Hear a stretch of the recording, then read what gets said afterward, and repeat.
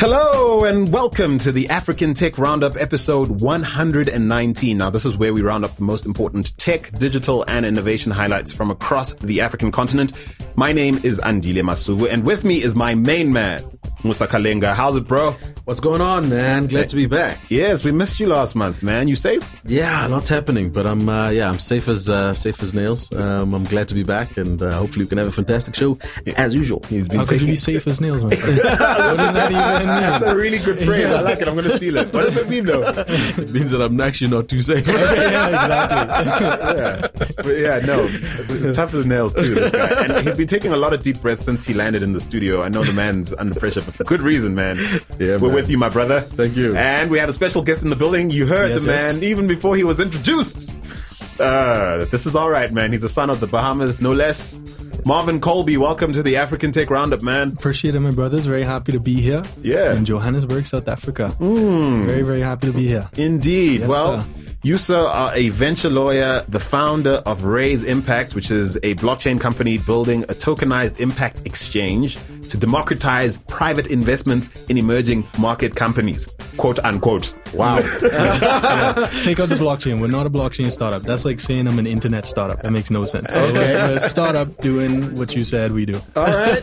So the man's pushing back. Yeah. Well, okay, that's good. But we're going to talk about all that and more a little later on. Sure. You're here to help us wade through some of the more promising Africa-focused / Africa-relevant blockchain and crypto developments happening around the world. We also plan to touch on, related issues around data security, perhaps even the problematic notion of impact investing. I have an issue with, impact as Muslims, as you know, too. But yeah, we'll talk about all of these things and more. But before we delve into all that, I have a Twitter beef to squash with you, sir. Me? Yes, Let's Marvin. go already. Now, Musa, please hold my laptop. I need to roll up my sleeve, Ding, ding, ding, ding, ding. Round one. Let's do it. Tell me. Oh, from yesterday. Yeah, That's so true. here's what True. Marvin tweeted. I'm quoting here. He says, excited to be on the infamous Yes. African Tech Roundup podcast tomorrow with Andile Masuku and his team talking about blockchain, impact investing, data security, and everything in between. Now, what do you mean infamous, bro? Let me tell you why. Did he tell you how we met? No, he didn't. Please. We met because I sent him a message on Twitter. Yeah. And I was like, yo, would like to talk to you, etc. But the reason that happens because I saw this man has a blue tick. Oh, I see. You know when you have a blue tick on Twitter? I see. You're doing well. You're doing your thing. So I sent him the message, and that's why I say infamous, because, dude, you have a blue tick next to me.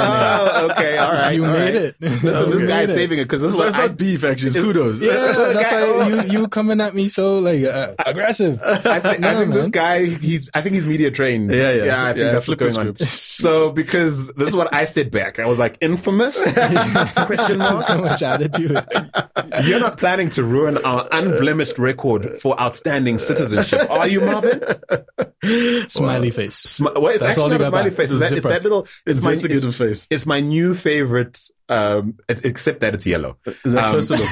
What does it mean? Is it a closer look icon? Is it a... So let me describe it. It's that yellow smiley, but the dude with the monocle. The monocle. Yeah. He's looking down. I think, Thinking about it, yeah. He's wondering. He's inspecting this. He's observing this.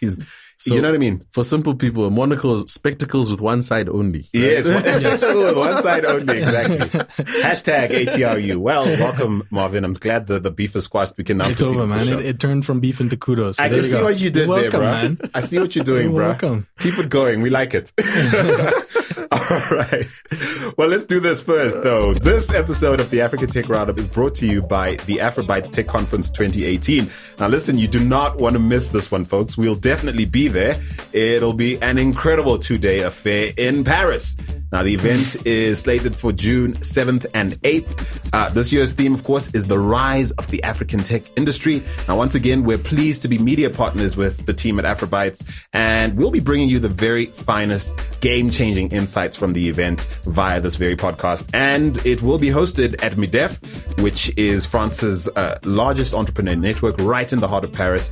So here's your call to action, folks. Head over to afrobytes.com. That's Afrobytes, as in BYTES.com, to book your seat. And while you're there, check out the video of what went down last year to get a sense of what you missed out on if you weren't there.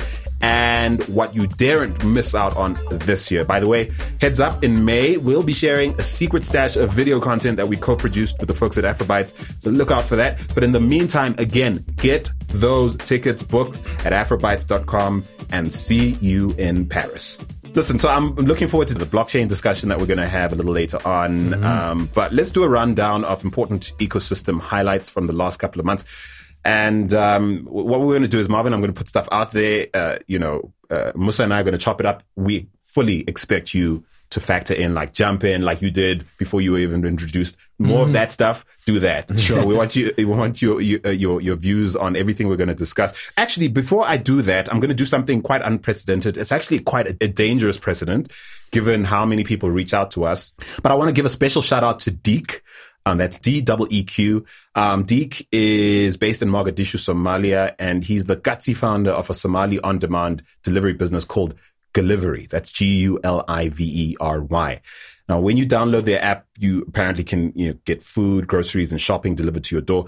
And, a recent online interaction with Deek left me really inspired. And it reminded me of who, this is all for, like what we do here at African Tech Roundup. And, we really are a village of real people trying to make, this Wakanda thing happen. We really are. And you kind of get lost in the sense of yourself or what you think is important and forget that there are real people involved and part of this thing. And so Deek, we see you, fam. Check out his hustle on gulivery.com, Gulivery. And perhaps I'm just touched by just how hard it is to do business in Somalia. If you know anything of what's going down there, I know got good people entrenched in that ecosystem. And Deek is now one of them. And just hats off to picking one of the hardest places to do business. And I know Deek could be doing business anywhere he wants in the world, but he chooses to do it there. And so, shout out to you, Deek. Give him some encouragement on Twitter at GuliveryHQ. And man, thanks again for making this worth our while. People like you make it work out. Yeah. Big up. Can I jump in there with another shout out? Yeah. The same thing that's very inspiring. Yeah. There's a school at in Kalicha, Cape Town, called Molum Slaba. Yeah. Molum Slaba. Molum Slaba. Yeah, you did good. You did good. You get it? Yeah, you did good. Yeah. I'm picking up some what's that word? Pan-African, all women and all girls, independent, private, low-fee school for STEAM education. Yeah. Oh, wow. That is literally what they do. Oh, wow. All girls, STEAM, science, technology, engineering, arts, and mathematics. Yeah. Oh, wow. And they do an incredible work. They're based in Kalicha, and shout out to them because they do in the Wakanda. They actually are Wakanda in a lot of ways. And so maybe this might be an ongoing thing at what we do. We definitely carve out some time to give shout outs to people who totally deserve it. We see you, fam. We totally see you, fam. Thanks for making it happen. Yeah. All right, man. On to the news now. First up, let's address the elephant in pretty much every room in the world at the moment, Facebook. Literally, actually in every room. Or pocket for That's that matter. Scary, man. It is scary, right? Wow, when you put it that way.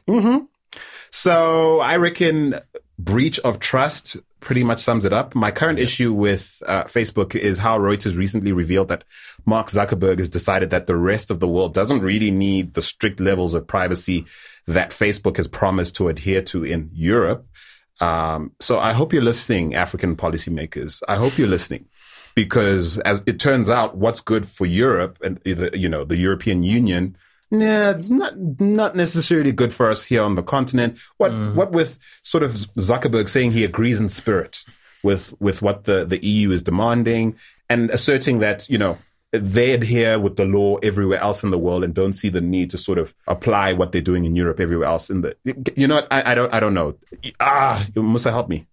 I think policymakers, especially in Africa, have got a challenging job, right? Yeah. So they're essentially trying to create policy in an environment where most of the stakeholders don't actually understand what is happening. Number one. Number two, creating policy that's going to fundamentally protect the interests of the man on the street in an environment where stakeholders have no idea what's going on is really difficult, because you will not get consensus and you won't agree. Now, coming from that and trying to make sure that you implement something and you have conversations with companies or you have to essentially integrate to companies that like Facebook, makes for a very difficult kind of navigation space for policymakers. Having said that, Zuckerberg agreeing in spirit, it goes back to his narrative that he's followed over the last couple of years around the principle of openness, which is what Facebook is founded on. And in a funny way, I still do believe that in his somehow naive standpoint, he's right. right? There are a lot of variables that need to be taken into consideration, especially when you're looking at emerging markets. And that's what makes it really uncomfortable, is that in ceteris paribus, if everybody was setting out to do good and to do the right thing, absolutely. We wouldn't need regulation. And he's arguing that some of this regulation applied in emerging markets might actually stimulate innovation. Correct. But the reality is that's not everybody's agenda. And it's just a matter of... do we even know if it's not Facebook's agenda? That's the truth. And I say this so carefully because we've all come, many of us who trade in the media business have all come to rely quite heavily on the very good things that Facebook exists to do. Sure. So, I mean, this is not me trying to bash them on principle, i.e. they shouldn't exist. And we're going to discuss that a little later. But I mean, here's a list of little things that we could be worried about, i.e. them admitting to and apologizing for not protecting user information the way they should, clearly doing things they could have and should have done proactively. The whole Cambridge Analytica thing, which we will not unpack at this point. I saw a Quartz Africa piece that did say, their role in African elections wasn't as big as advertised. Look, listen, are we seriously debating how involved parties like Cambridge Analytica should be involved, what sort of role people like that should have in elections? The fact is they were, and it was preventable, and it's just wrong. And granted, I don't believe every sort of hyperbole about how deeply involved and how big the conspiracy went and all of that. But the fact is there are these big, powerful companies that we're enabling to control, very important aspects of everyday life, not just politically, and also just enable third parties we don't even know to do the same. There's a contrarian view, right? Especially around the Cambridge Analytica. So first I'll start with, I suppose, the eternal struggle that Facebook will face in the pursuit of openness and in the pursuit of a ecosystem that allows people to connect in a way that is open. You're always going to have the conflict between that and how you protect data, right? So I call it and as I said, naive mistake in that providing openness to the ecosystem of developers or people that are building apps, you're actually trying to improve people's lives. But that with it carries a risk which has only been developing over time. Remember, 7 years ago, a lot of these discussions weren't even topical because you hadn't had, Facebook it didn't reach critical mass. So they kind of caught in the crossfire of being the first people to do a lot of things for the first time. And this notion of openness comes with it, this kind of a backlash, which I don't think they could ever actually have prepared for, to be honest. Now, their position when they realize that they've done something wrong to kind of try and fix it is what's interesting for me. And I'll come back to the Cambridge Analytica thing because I read a really interesting point of view that said Cambridge Analytica are not doing anything that advertising hasn't been trying to do for the last X amount of years. If you think about... i.e. manipulate public sentiment. Correct, right? Dude, if you have the money, you can buy the data. If I walk right down to the gas station and I have $5 on me, I can buy some gas. Correct. Same concept. If I have the money, I can buy the data. So it's not really a third party's fault. It's more... Correct. It's our fault as well. Yes. I think a while ago I read through the privacy policy in Facebook. I was horrified, dude. Yeah. Horrified with the things you're okay with, apparently. Exactly. Because I still use Facebook. Because the value outweighs the things that you think are horrifying. Exactly, because you don't see the negative effects of it. You know that your data is being sold. You know it's being manipulated in such a way that you would never do it. Yeah. But the value of using Facebook and having connections to friends and all that stuff outweighs the negative consequences of it because I don't ever see the negative consequences. And are you an Android user?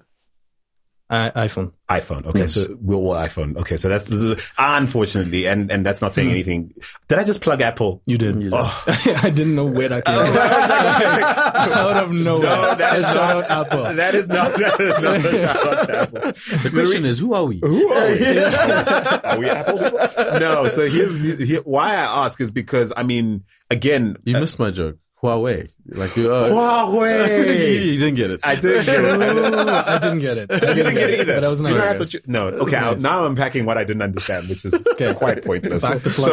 Back to what we're talking about, which is the reason I was asking if any of us are Android users, because again, media reports have emerged, Android users complaining that Facebook has been secretly logging their call data. Again, in the context of what you're doing, this sort of naive sense of we're here to do good. Yeah. We actually shouldn't be putting ourselves in the position where we can save people's calls or sort of be in a position to do random things with people's unpublished pictures or, you know what I mean? I imagine it's such a big ship at this point where granular conversations around really important sort of data privacy issues like that can be missed. And I have to say, I have to feel for the people who have to be responsible for this stuff. Yeah, man. Number one, the word secretly is so dramatic because you've probably signed the T's and C's, right? Yes. But secondly, so they've got your no, but yeah, it's only secret because you've just found out. But then secondly, once again, sorry, that's right. I should scratch that. It secretly assumes that there was someone at Facebook conspiring, correct, to basically take your call data and use it for some reason that you didn't sign up for. Yeah, because remember, one of the things about businesses like Facebook and like Google, they spend billions and billions and billions of dollars trying to invest in innovation. And the only way you can innovate and really create products that are going to solve even problems that you don't have right now or that you don't know you have is data, right? So it's, and that's what's I think the struggle is that by mining your voice calls, they might come up with a product that helps people that you can't see to be able to access Facebook. And ultimately, is that a bad thing? Does the end justify the means? So the nuance of the conversation are really deep, right? And it's going to be tough to solve it, but but it's good to discuss it. I feel like we need more discussions like this where, no one is passionately trying to sort of nail Facebook to a cross. Yes. On one hand. And on the other, like no one is sort of trying to PR them to no end about how amazing they are for trying to give the world blue internet, because thank God for Facebook. If it wasn't, you know what I mean? So I feel like they're those extremes, and I feel like the discussion we're having is nuanced and should be had more. And we encourage y'all to have that, especially policymakers. Like the next time you're engaging a mobile telco who's seeking sort of regulatory approval for a partnership with Facebook around free basics. So I'm using that as an example, frankly. Like these are some of the sort of value-based conversations you need to be having quite actively on a regular basis. Not just with Facebook, not just with mobile telcos, but with a whole host of stakeholders who may or may not have a data play we'll all be talking about in another 5 years as being secretly, mining us all, walking us all down a path we didn't want to be on. But it depends how the policymakers frame the way they draft these rules, right? Because the danger is we could even we'll talk about blockchain later, but the future of the way we deal with data will be two things. One, I will own my data. You will own your data. You will own your data. And when someone wants to buy it, they'll pay you instead of centralized parties. And secondly, most of that data is going to be stored on distributed databases, so not in a single data server. The reason I say that is because if the frameworks are built around how Europeans and North Americans built their data regulations, which is a framework around centralized data servers that exist in one country at a certain time, that's going backwards. The future of this stuff is that I'm going to own my stuff and it's going to be on distributed database, so it won't actually be anywhere. So the danger is if African policymakers, Caribbean policymakers in my region draft these things around these old regulations, we stuck in the same thing. Yeah. But you're suggesting a scenario that essentially disrupts all the most powerful corporate entities of our time. Yes. But they're going to do the same thing. Disrupt is a strong word because they know this is coming. They have the money and resources to figure this out. So they'll probably be doing it first, realistically. Right. So let's discuss regulation, because perfect segue into something I think I watched on a news channel. I think it was a pundit on television talking about how, Facebook's stock price has taken a dive in the short term, certainly still, I think, struggling, last I checked, to recover from all these hits, constant hits, not least like one of the co-founders of WhatsApp going #delete Facebook. I mean, it's been, from a PR perspective, just a nightmare over at Facebook in the last, month or so. But this pundit was pointing to the likelihood that the regulations we're going to start to see come online to push back on the perceived indiscretions of Facebook are in fact going to serve to make them that much stronger and create a massive barrier to entry to potential competitors that would prevent a monopoly from forming if it hasn't already. And I wanted your thoughts on that, you guys. I mean, Google, just like Facebook, has said, listen, whatever is expected in Europe, they've been fined for dozens of things. They've recently been fined even in India for quote unquote search bias and abuse of their dominant position, $21.1 million, which is really just a drop in the ocean as far as Google's concerned. But nonetheless, I do sense like a trend towards a lot more regulation coming online, a lot more proactive policing. And I can't imagine that's a good thing for a startup ecosystem, particularly a nascent one like the one we have here on the continent. No, because it's always behind. You'll have a company sprint, like Facebook, Google, way too innovative. Policymakers can't keep up. When they realize they need to keep up, they legislate stuff they should have done 10 years ago. Yeah. And then when they do that, 10 years later, they realize, well, maybe we should have drafted it differently because we affected our local ecosystem. Yeah. It's just never able to keep up. So it's exactly what's going to happen, man. They're going to panic, draft things that don't make any sense, spend like 3 years passing them through parliaments around the world.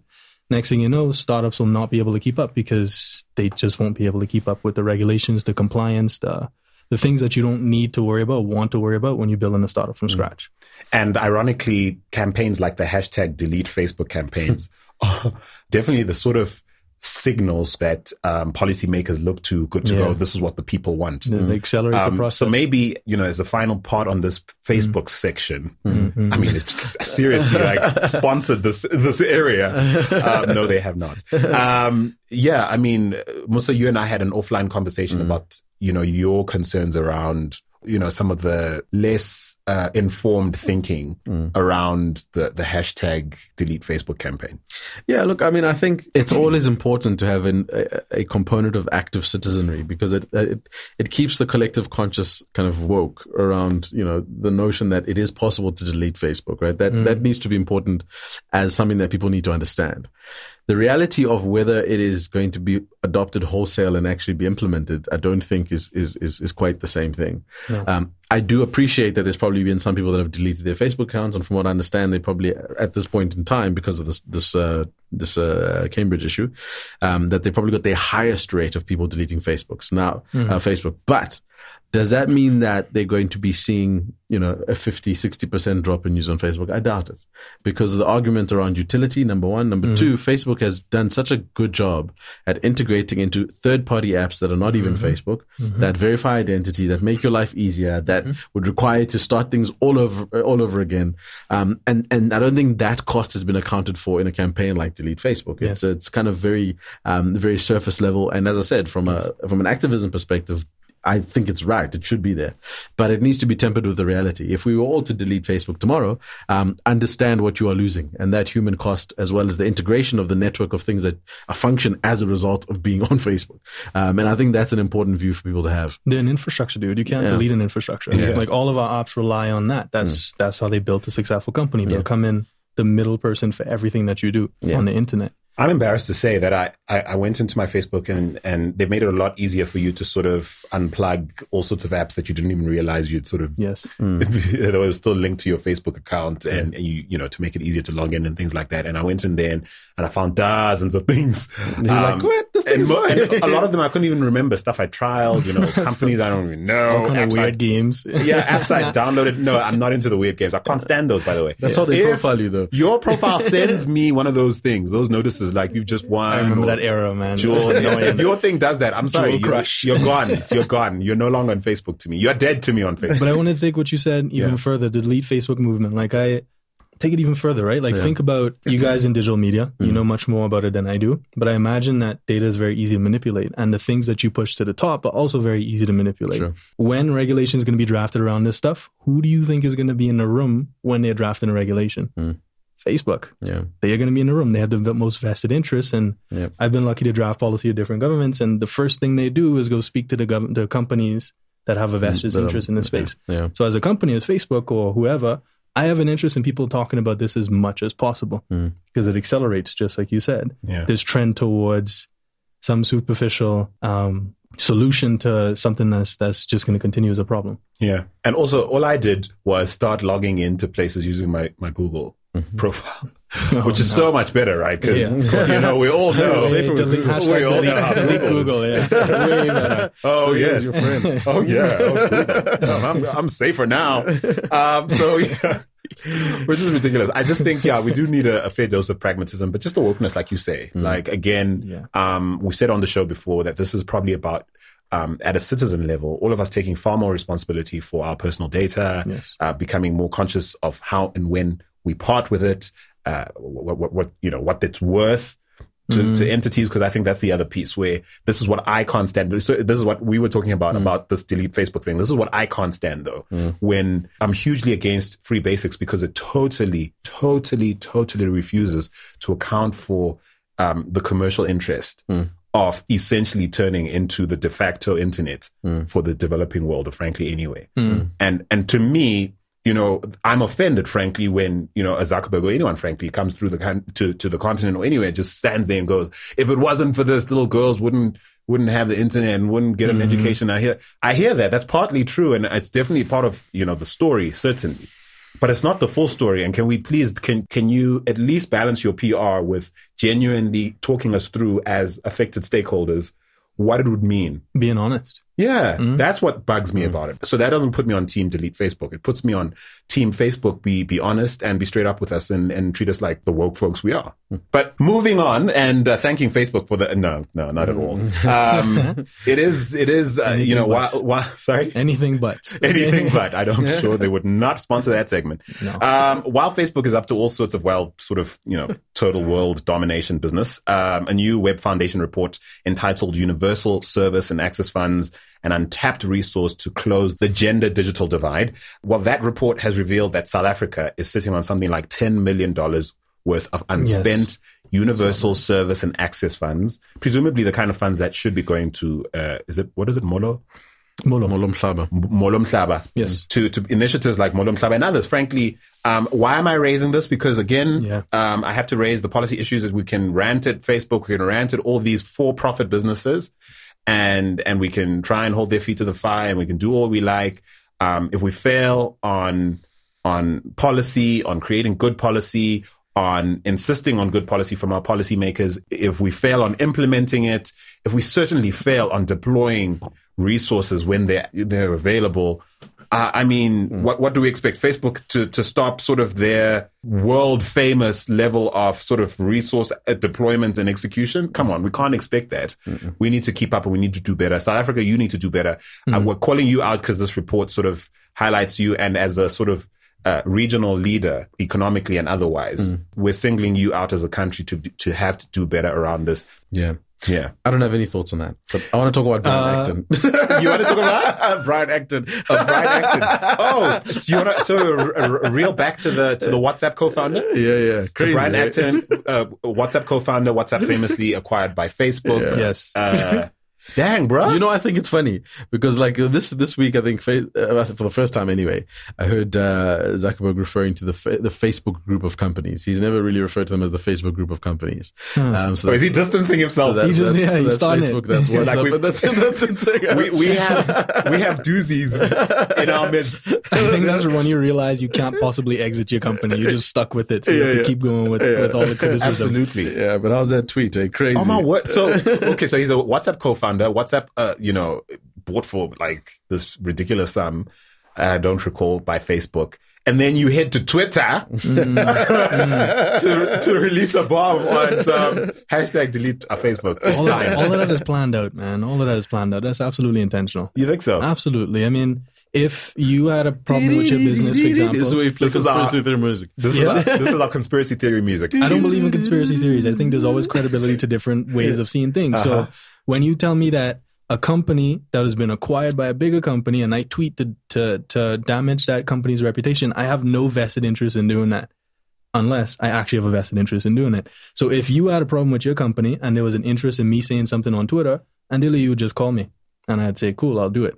And these of course, these are people. They do that. And this comes after WhatsApp being cleared, I think in Europe. No, I didn't look this up, but I think in Europe recently because they were being investigated for like having unlawful sharing of information between WhatsApp and Facebook. And then it turned out, well, no, you guys are all clear. WhatsApp, you guys are the integrous little startup of people that just happen to be bought by Facebook. Yes. Thank you. Off you go. And then a few weeks later, it is time. Delete Facebook. Hashtag delete. Of course. Delete Facebook. Well, sorry, I don't know what's up with my voice today.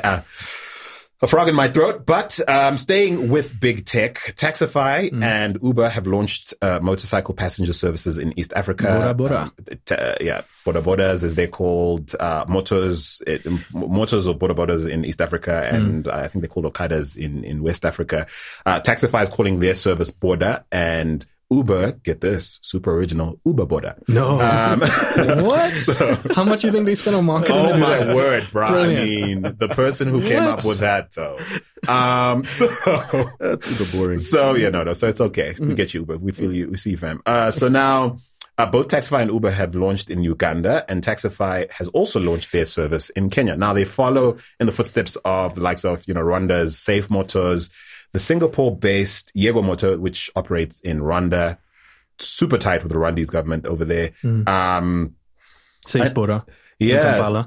Sorry? Safe Boda. Safe Boda in Uganda. Yes. And so so these guys have sort of told us how well they're doing. They've come out with the likes of Yego Motor, for example, have said, they've signed up 680 drivers. The last I checked, logged like nearly 500,000 trips, 2.1 million kilometers. Who cares? But I suppose those sort of signals too much to resist for Uber and Taxify. And also, my sense is that they're sensing that it's a space they need to get in on, because a lot of the governments that still permit borders to operate, i.e., north of us, are looking to regulate that space, because so many accidents caused by that, lots of undocumented crime that results, lots of unlicensed driving. Yeah. And there's this huge sort of economic potential that's untapped, not being taxed properly. In many respects, it mirrors our minibus taxi business here in South Africa in terms of if we regulated this, we'd get a lot done, security, all sorts of things, ticks, being, boxes could be ticked. And I sense that Uber and Taxify are onto that and going, when those discussions are being had at a sovereign sort of level with policymakers, lawmakers, we need to be in the room as... Absolutely. So I don't know if I'm right about that, but I don't know what you guys think.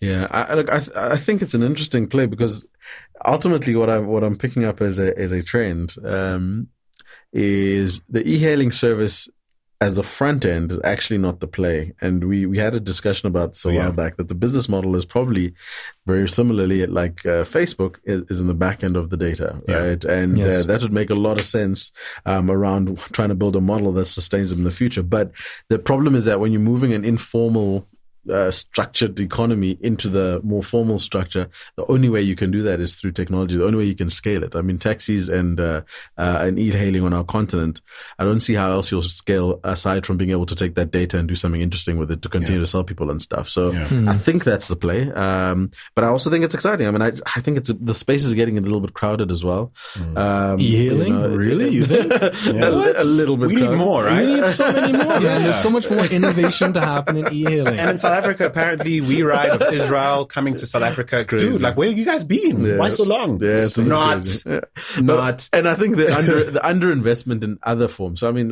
train. I don't see much innovation happening with trains as an example, right? Yes. Which is also a little bit of a damn squib. I think yes, you're solving for pedestrian transport. It's probably cheaper. The unit economics make sense. Blah blah blah. But surely there's an interesting play when you look at other transportation modes like rail, etc. Uber train, bro. Yeah, Uber that rail. kind of Uber rail. We just mean it. Exactly. Those Uber helicopters at some stage. Is that still exist? Yeah, I don't know if they're still working. Are they still working? I've heard. Okay. I've seen news stories about it. Yeah. So I think they're crashing self-driving cars. Please bring that. Can we bring that into? Can you bring it over to Africa at version 5? Yeah, please. We have enough road jets as we speak. We do not need you testing helicopters. Especially if they're self-driving. But for the big tech, so there's these Uber Boda in East. It makes me uncomfortable to think about what these companies are going to accomplish, because forget the big tech, forget the data, think about the drivers themselves. There's a lot of training. When I was in Kampala for a while, Safe Boda, they did so much training with the local Boda drivers. Safe Boda is founded by XPAC founders. It's a different thing. But they were on the ground. They were there. Whereas it's hard for me to believe that Uber, Boda, and Taxify will have people on the ground in the same way, meaning that the interaction with the drivers will probably be very, very minimal. Correct. Yeah. So that's problematic, because then the impact on them could be significant. It maybe is easier for you, the Boda driver, to open up an app and have a short stream of customers in a day. But what does that mean for your training? What does that mean for the helmet that you have to purchase now all of a sudden, because you didn't have to do that before? What does that mean for the gas levels, where you can drive at a certain time. That means that there's more competition between me and you and other people because these crowded e-hailing services are going to drive prices down. Yeah. My friend, no longer my friend. There's so many horrible things that could happen from that because it's international companies crowded into one space. Absolutely. I think the reason Rwanda has sort of taken well to the likes of Yego Moto, who, by the way, I know the last time I was on the mic, I promised that we'd release a conversation I had with the CEO of the founder and CEO of Yego Moto. We haven't done so yet. We've just had too much content to put out, but we will get to it. Lots of good things he shared with me. But you'll sense when you listen to him that he gets that. He gets what you just said, the importance of being on the ground, actually caring about outcomes beyond sort of acquiring new drivers or growing riders at a certain pace. And he's made it very clear to the government that they care as much as he's at least tried to position themselves as a company that cares about those sort of other outcomes in ensuring that these drivers are economically empowered as part of, why they exist and so on and so forth. Of course, they also, to your point, Musa, definitely a platform play that has probably aspirationally very little to do with the mobility industry per se. Yeah. But I can totally understand why Rwanda would embrace that and sort of just ban everyone else like Uber and everyone else. And Taxify, as it happens, claims that they'll be hiring boda boda taxi riders who are licensed, in Kenya at least, with Kenya's National Transport and Safety Authority. So you can see that engagement is being had. At least this, you can tell that they see the necessity. They see that this isn't something they could have moved in on sort of gung-ho without asking. They should be limiting these companies, though. They should be limiting their entrance significantly, because what does that do? So you dig what Rwanda's pulling?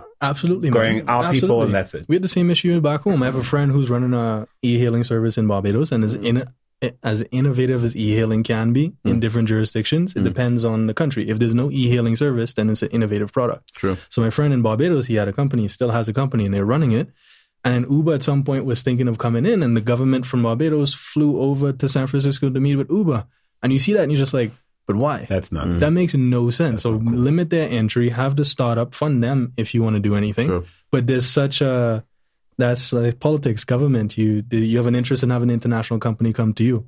That's interesting, because I'm not sure who owns the first mover, the first sort of motor company, motor e-hailing service that came to that launched in Rwanda. That one's homegrown. Yego Moto, of course, being a Singapore-based company, definitely sense that the government definitely preferring or embracing them to a larger degree. I don't know if there's anything to read into that or not. But and also I don't know whether or not the local version is expat run or local run or local founded or whatever. But yeah, very interesting.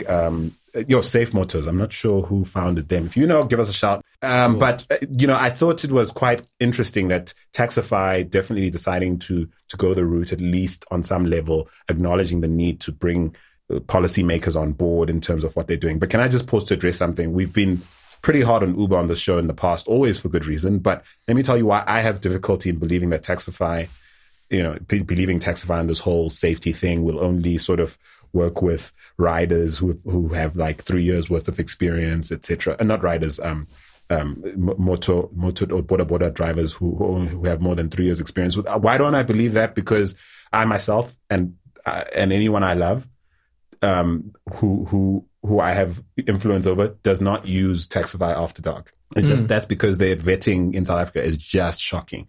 And this is not something I'm saying after speaking to 1, 2, or 3 or 4 Taxify drivers. I'm speaking to Taxify drivers themselves who don't put themselves up for work at certain times of the day, go to certain places, which is true, of course.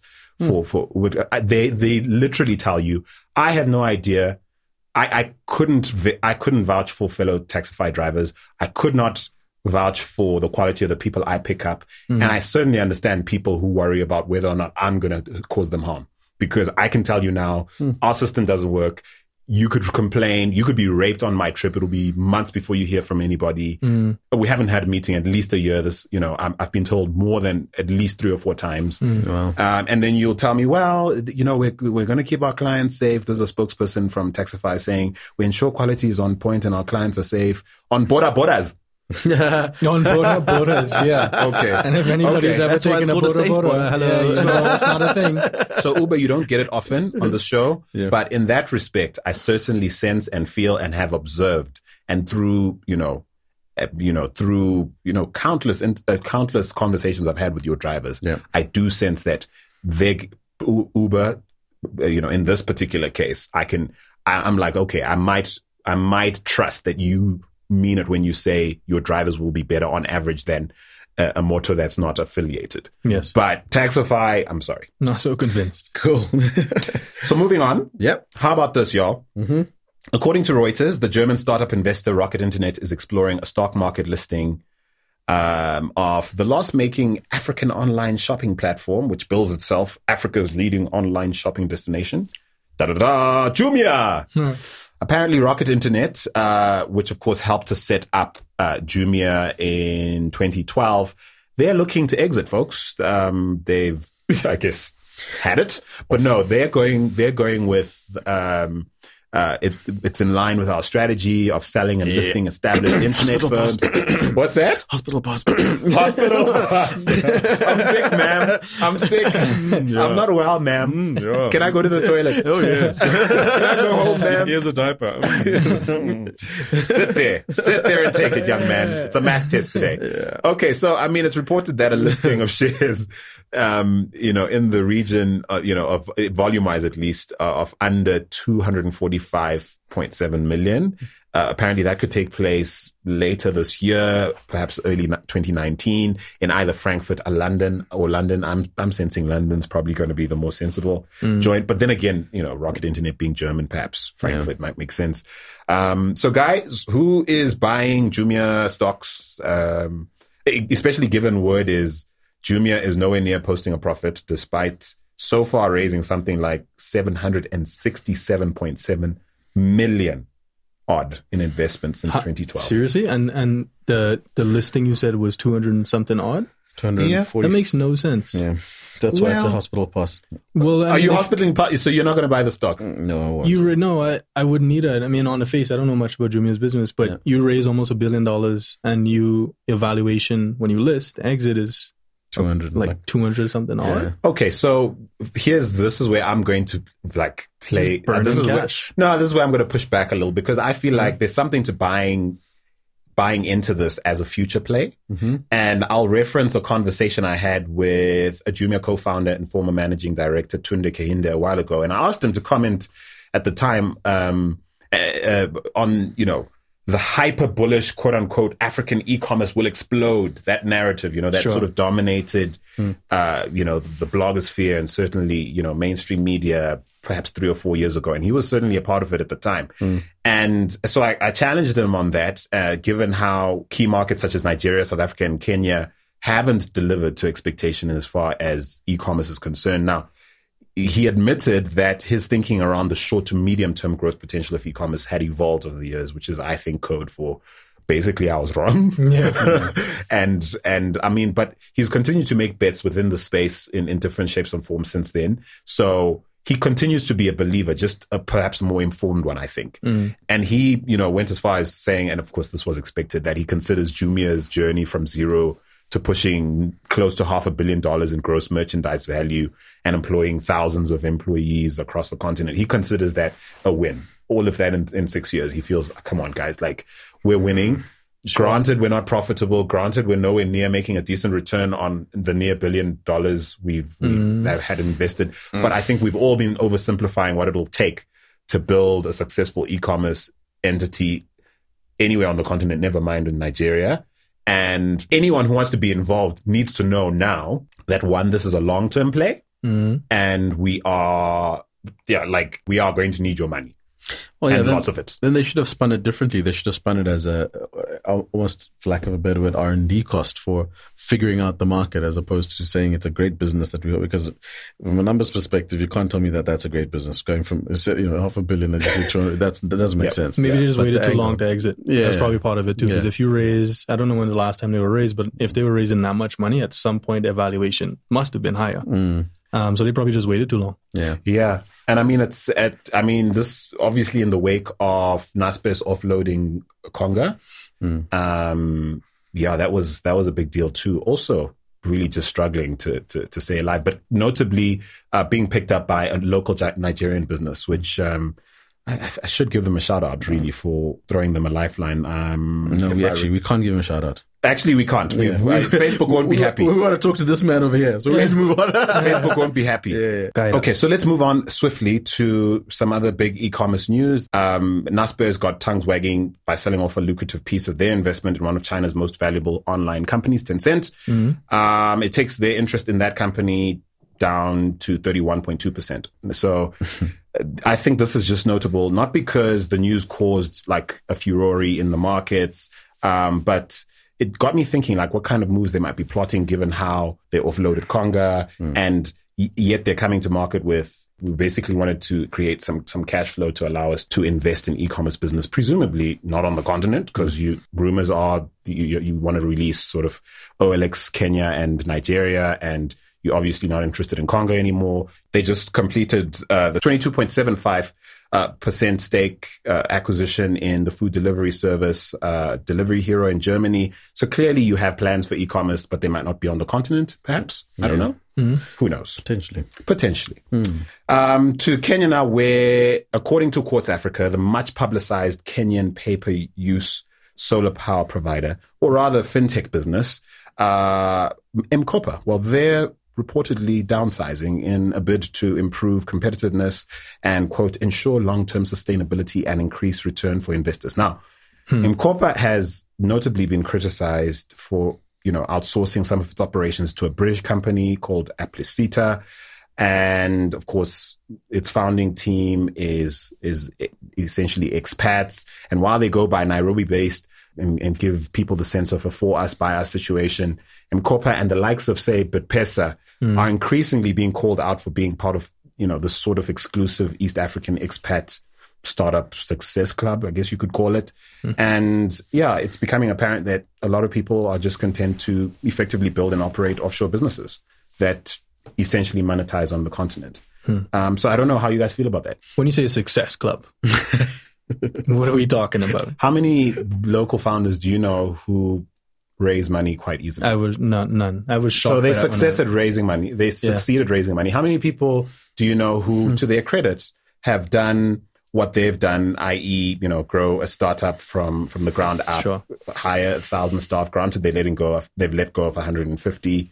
And even in the face of like seeing competition like Off Grid Electric, Azuri Technologies, Mobisol, all of these guys come to the party, still manage to get investors on board with their sort of roadmap and trust in them to execute going forward. I'd call that success. Yeah. I'm not saying it's success we can't mirror as locals, but I meant more the club. Oh, the club. I'm talking about the club. Success, sure, I get that. But the club, what is that like? So I was in Uganda, but like, is it actually like a club when all these founders must know each other? I mean, let's talk about the founders of this particular business. They met at Oxford. They're all sort of, they're all Oxford MBAs. All of them, to my knowledge. Most of them, met an MBA class. And yes, you're the expats in our ecosystem who have commercial success of any kind, whether they have managed to infuse investors in their startups. But do they typically know each other? But do they integrate with the local ecosystem? Is a better question. I mean, I'll point to Twigger, for example, which, I mean, I don't know much about them, but I certainly sense that perhaps also just because of the nature of the business they have, i.e. buying and selling bananas initially and now fresh produce and stuff like that. I think you'd be hard pressed to sort of, monetize that, what's the word? Sustainably. Yeah, sustainably, but also profitably and have like genuine prospects of scaling that without plugging in genuine ways into the local ecosystem. And I say this not knowing much about their business. Sure. But I guess I'm raising these guys because I myself took exception at some point in their history when they used to front or they used to sort of push the whole sort of altruistic "we're here to light up Africa" thing. Yes. And we're like, you're a fintech dude. Like you're a fintech business and you are, you're a microlender and you're not good for everybody because there's some people who frankly can afford your stuff but shouldn't be because they don't have the financial literacy to understand what it is you're doing. And for me, it was a pushback on that level. As to whether or not they mean the business, they do. I think over how many 600,000 households they've managed to light up. I mean, That's no small feat. The success off the grid homes as well. Yeah, the success is not the thing. It's more the demographic, right? So from the perspective of living in Canada, I went to an event recently, Impact Investing. We'll get to that because I also have my issues with it. But at this event, it was about impact investing, and all of the founders that had businesses in East, South, North, West Africa were all Canadian. That was shocking to me. You're talking about impact investing primarily on the African continent. There's not one African that was there. And definitely not one Black African that was there. Because most of the investments from the people at this event were not into African-based local businesses. Yeah, it's funny because the categorization and sometimes the language we use is interesting. So impact, it's like digital marketing. I have a problem with that term because marketing is now in the digital context. So impact investing in emerging market is just investing really, because because you have to solve the problems at the core.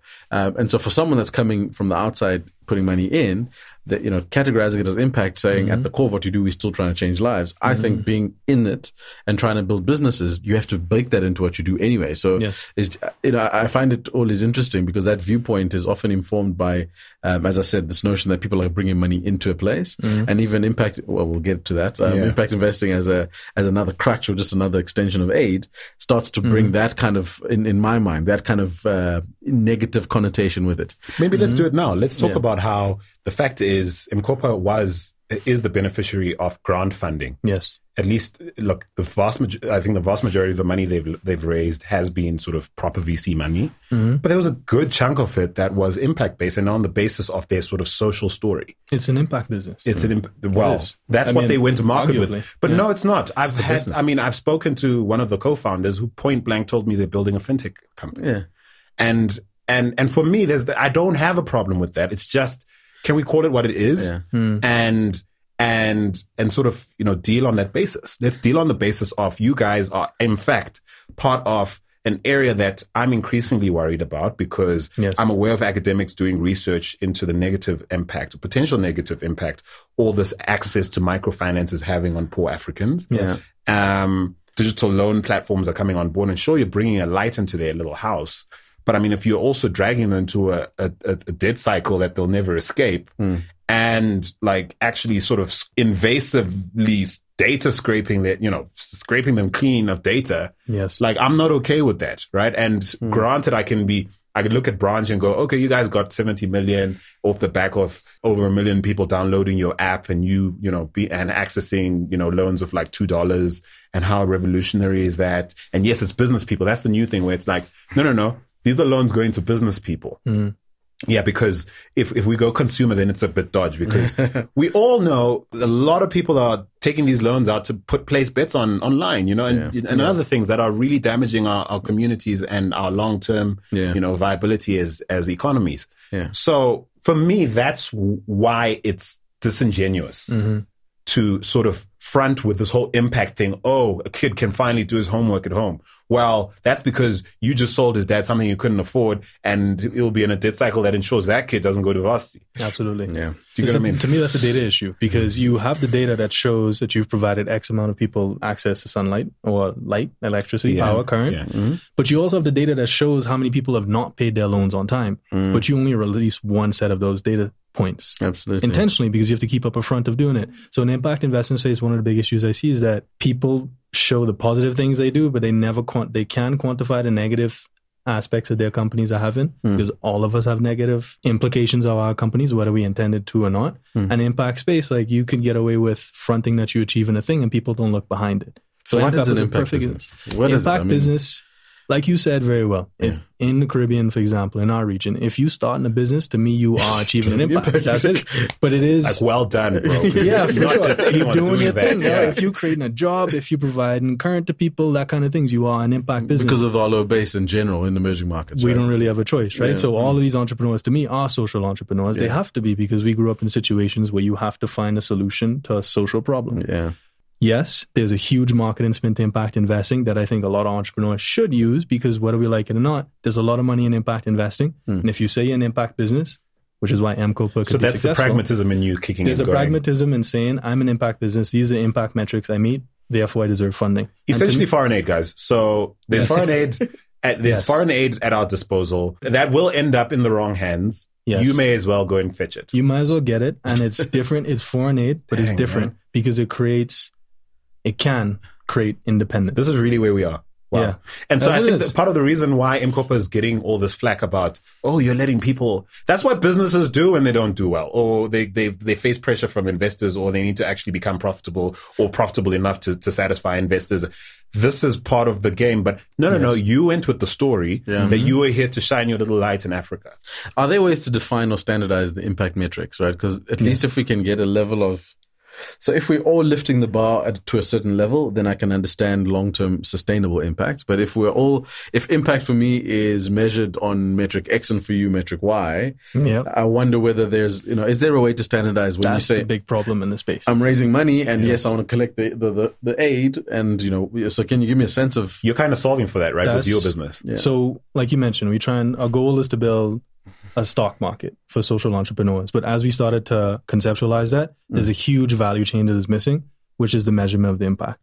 So there's different standardized impact metrics around the world. And I use the standardized term intentionally because I think they are very problematic, but they're also very useful. One of the biggest ones is the UN SDGs. Problematic, but also very useful. What is the UN SDG? Sorry. United Nations Sustainable Development. Oh, okay. So 17 different goals in different baskets, and they're very aspirational. Yeah. But there's others. So there's tons of, think of them as data sets of impact. One is the UN SDGs. One is IRIS metrics. IRIS is the second one. I don't know what that stands for, but it's just IRIS. Let's make something up. Yeah, so International risky investment statistics. Statistics, yeah. That's what I like that. In the real, I was thinking in the real statistics of... Yes, but the problem in the space now is that most of the money in impact investing space sits in funds. It's not really a retail investing market yet. Okay. Those funds, they have metrics and they have investors that they have, and they have to report certain impact metrics over a certain period of time. Yeah. Problem is, those metrics are typically created by the funds, not necessarily entrepreneurs. So what happens is almost like an imposition of metrics that are not your own. Oh, I see. They're customized, they like sporadic between different funds. And that's good because then you can localize impact to different communities, whatever it is. But it's bad because then like you have a bunch of different people doing different data sets. And like, what's the point? It makes no sense. So we realized that really early on. So now what we're doing is trying to measure impact through devices. That's what we're focusing on. So M-KOPA is an example. Their data points would show how many people they provide access to energy to, and a bunch of different data points around that, as well as how many people pay or don't pay loans. With those two data sets, you could create a bunch of impact metrics around energy production or non-production or access to energy. Yeah. And two, you could create a lot of impact metrics around financial and economic inclusion. What happens now is that M-KOPA takes all these data sets in Excel sheets and they literally send them to the investors. That's typically what happens. Okay. And that's problematic because then like that creates a disincentive for me to actually measure the impact. So impact investing is suffering now, man, because can't measure the impact. So people are funding things. It becomes foreign aid in a lot of ways because they're just giving you money. And that's why, I mean, with Bill Gates being in the continent recently, I mean, he was here for a wedding apparently or something like that, but then took the opportunity to sort of lecture Nigerian lawmakers, policymakers, business people for the state of education and health, etc. Sure. But essentially he feels entitled because is it 76? I think it's about $76 million worth of debt he's absorbing. Nigeria owed the Japanese government for monies they borrowed to try and battle polio, and he's like, well, okay, I'll clear that debt, presumably. I mean, through the Bill and Melinda Foundation, of course. Sure. And presumably, again, sitting here, I feel like, the environmental damage being caused by the oil situation in Nigeria is probably, from an impact standpoint, one of the worst things going on over there. Ooh, can I plug in right there? But my thing is, to your point, am I right in saying that there's a reason why attacking the polio thing, aside from the fact that the Bill and Melinda Gates Foundation, I think, likes to focus on health, but I mean, it does seem like low-hanging fruit, doable. We can at least walk away from a situation feeling like we did something, and we can definitely sort of account for the fact that we did something, whether or not it's actually what impact is required. That's foreign aid to me, man. And foreign aid is... And that's not to say polio is not important. And for sure. That aside, we talk about the financing of something, because money drives change. To get something done to actually impact real people. Not a big fan of foreign aid. Never been a big fan of development aid because it creates a string of dependence. Absolutely. So my background before the lawyer thing was post-colonial theory as well as regional trade deals between different governments. And a lot of that was development aid. Absolutely. When a lot of colonial governments left our countries, a way of maintaining control was to give you aid. Yeah. Because when I gave you create aid, the crutch. you create a crutch. I create a bunch of different requirements that you have to follow with this aid money. And if you don't do it, then you lose the aid money. And then with Mr. Gates, I have to come back to you for another $76 million because you don't just eradicate polio at $76 million. That's not how it works. Yeah. You do it once. I need to get another fund, another fund. Impact investing has a lot of connotations of foreign aid and post-colonial tones to it, for sure. But what it does do and what it is different, at least it empowers entrepreneurs, hopefully on the ground, to be economically incentivized to solve these problems. That's the difference. When you give someone foreign aid, they're not economically incentivized to achieve anything. Right. Because you just get the money, you spend it, you don't have to give him back $77 million. But if you had to, and you had to solve the problem at the same time, Got it. at least there's an economic incentive to achieve impact. Got it. That's the difference. So let's try and get some blockchain stuff done. Blockchain stuff before that, about the oil spill in Nigeria. What you actually went. No, my friend. So my friend Chi Nadi, he's running a company called Silla Labs. Silla-labs.com. I hope I'm getting that right. Silla Labs. They use blockchain technology to do project verification. What that means is that I come into a village in Nigeria. I say I funded this project to clean up the oil spill. They're focusing specifically on the oil spill. I funded this project to fund the oil spill, but the problem is that by the time that money actually reaches the project execution, the person who takes out the project, it's been lost through corruption. The money has not actually been done, and the end point is that the project's not done. Yeah. So they're trying to create a platform such that when I fund a project, when I invest in a project, I can verify that it's actually been done. I got it. That's what they use in blockchain for. That's and there's really cool. different ways of doing it, but that's what he's focusing on. I have a lot of respect for him because he actually lives in the community now. They just moved to Nigeria, and he's Nigerian. So they actually moved there. I can't say the same for a lot of blockchain companies. That's a lot. Yeah, because they're busy coding. Busy coding. from Sweden. Which is okay. No hate, Sweden. We love you over there. You're not our biggest audience or anything, but yeah. No, it's true. In the space, man, a lot of people in front of their computers, not in front of people. Yeah, for sure. But that's a perfect segue because mine was really hard. It was like a sort of hard left. Go, okay, from here to there. Perfect segue because it's discussion time. We don't have a lot of time for it, but it's worth mentioning again that we have Marvin Colby here with us today, venture lawyer, founder of Raise Impact, a company building a tokenized impact exchange to democratize private investments in emerging market companies. He's already said a little bit about that. He's been an excellent sport so far. Let's get into some interesting items. I've thought of a really quick way we could do this. I'm going to sort of suggest a signal, and I'm going to let you guys sort of give me a sense of what's the underlying trend or the broader trend or phenomenon that's going on. We got it. And to set that up, I'll say that I don't know what it's like in the Bahamas, but I know you've lived in North America and other places too, but around here, every town or city has neighborhoods where the white folks stay. The same thing, man. And the neighborhoods where the white folks used to stay. Have either of y'all ever been to the Caribbean? No, I haven't been. Y'all would be shocked at how similar we all are. For real? It's insane, dude. Well, like, you kind of from here. So that's the thing. But yes, most of you anyway. But most in the Caribbean, we haven't been taught that. Yeah. African Americans haven't been taught that. African Canadians haven't been taught that. So it's hard for people to relate that. But so you're going to have us in the Bahamas? Yeah, whenever you're ready. We're going to Everything is the same. Bahamas, you listening? In Bahamas, everyone come in. Even when I was in Kailicha this week, I went to church and I went to someone's home and I was looking and I was just like, this is literally the Bahamas. Like, leather couches, fake fruits in the house, paintings. The little ceramic dogs. Even the remote control in plastic. The doilies. I saw that and I was like, what? That's us. We're the same people. We haven't been taught that, man. Imagine, I was thinking as a segue. Because I think this is interesting and I hope listeners listen to this. In the Caribbean is the social engineering of bringing slaves or African people from the African continent to the Caribbean. Yeah. Part of being sure that people didn't revolt, people didn't fight back, people didn't resist, was that you mixed a bunch of different tribes and groups from all over the continent, destroy their language, destroy the culture, such that to the point where they completely forget the fond memories that their ancestors would have had in the African continent. And what that creates is almost like a completely negative view of the African continent. So since we very close to the Caribbean, a lot of, to the US, a lot of the media we're fed is that African continent is a set of poor people, disease-ridden, issues, blah, blah, blah. That is amazing because that's That's incredible, dude. On my father's side, I cannot trace back past my great-grandfather, which means I have no idea what tribe we came from. Nothing. That's how you destroy a people. Yeah. It's crazy. So we're trying to change that around here with this podcast. Yeah, I mean, it's a humble, Wakanda for sure. It's a humble effort, but we're trying, man. And we're really glad to have you here, by the way.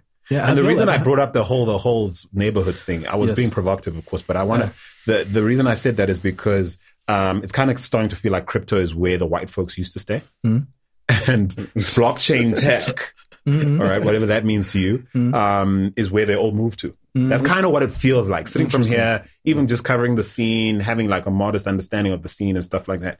So I thought that I'd use that as the backdrop to basically start with this. The U.S. Securities and Exchange Commission has halted an initial coin offering made by Centratech and charges its founders with orchestrating a fraudulent initial coin offering.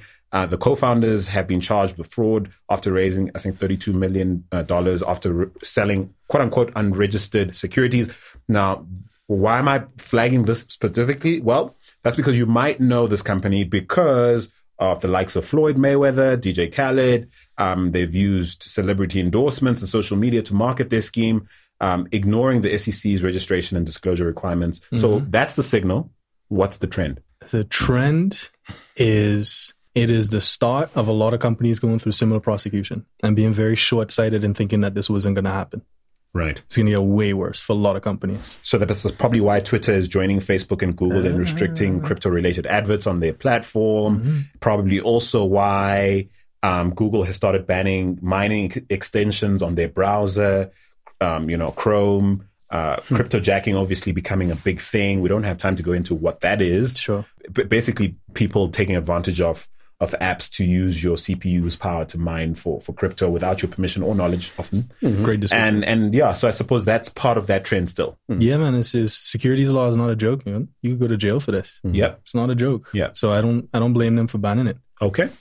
Signal. South Africa's shiny new president, Cyril Ramaphosa, suggests cryptocurrency for Africa is a good idea. African Bitcoin might be a thing. Perhaps we'll start with a virtual currency and then a real currency later. Yes. He was, of course, ambushed at the forum where, most of the continent's heads of state signed for this, this United Trade Agreement.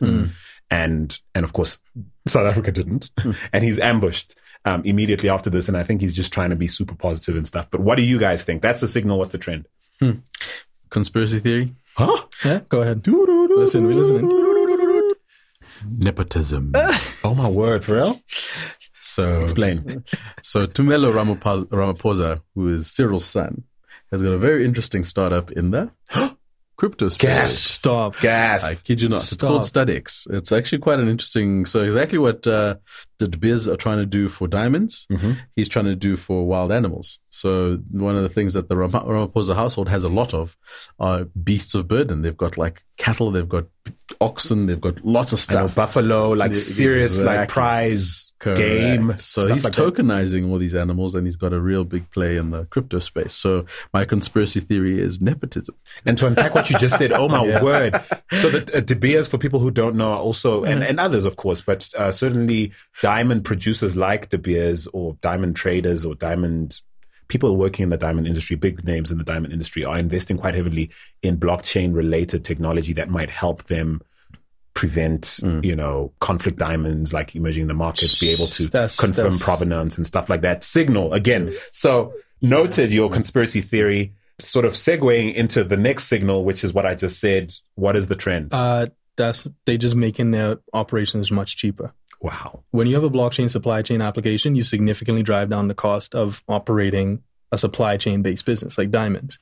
So just like we were talking about earlier, this is the thing that you say you do. This is the thing that you actually doing. It's two different things. So saying that I'm trying to prevent conflict free diamonds, sure, that's an element of it. But if they were concerned about that, they would have been investing a lot of money in trying to solve that issue before. Not convinced they were doing it. So with blockchain, it's just like, cool, if I have a return on my investment, which is to significantly drive down my operating costs and risk, then that makes sense. It's a return on investment. So this is efficiency driven. Is a lot of blockchain applications, there's two big components. One is efficiency driven. One is decentralization. Two different things. A lot of people, a lot of big companies are not decentralizing anything or distributing anything. They're doing efficient things to make their companies cheaper to operate.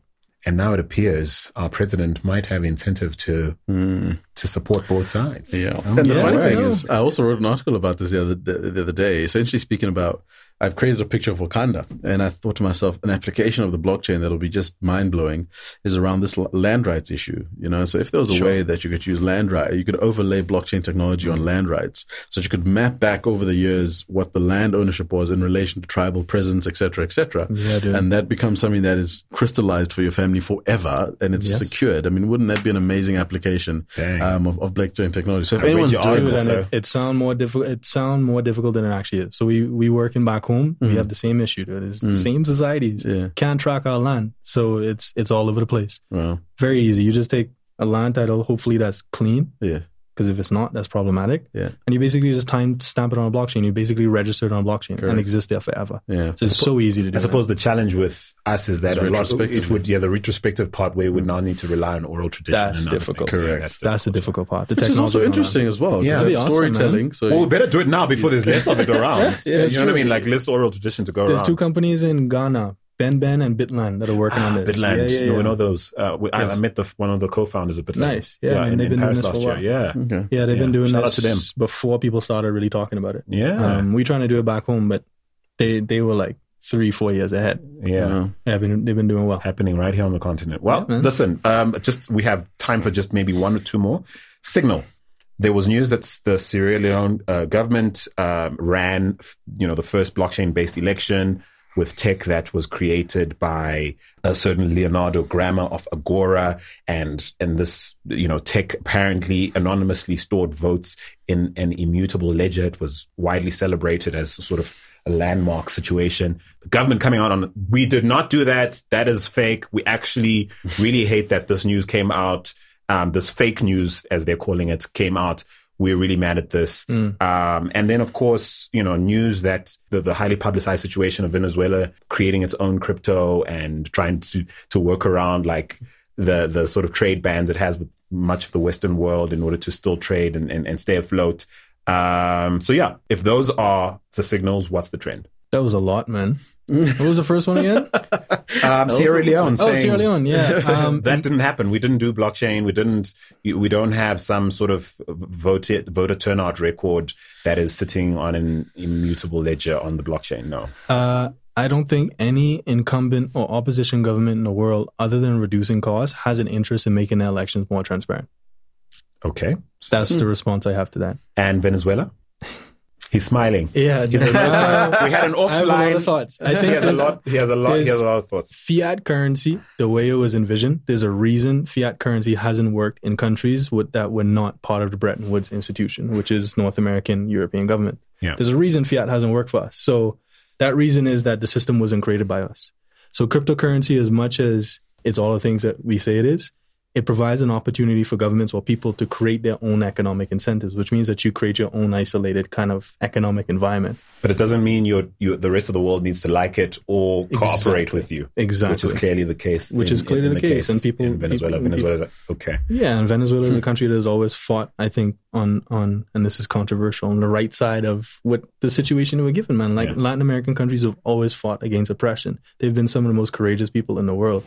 So when things like that happen, like people obviously going to oppress them, but what they're trying to say is we're trying to create our own economy that doesn't rely on a fiat-based system, which is huge value. Do you see more countries wanting to go that route? Absolutely.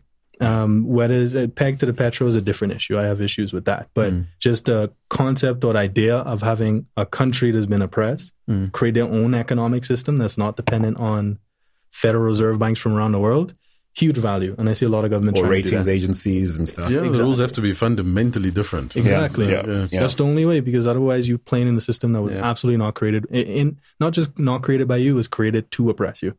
So that's all right. That's the idealist speaking right there. Finally, Marvin Colby, you're in South Africa. Mm-hmm. That's the signal.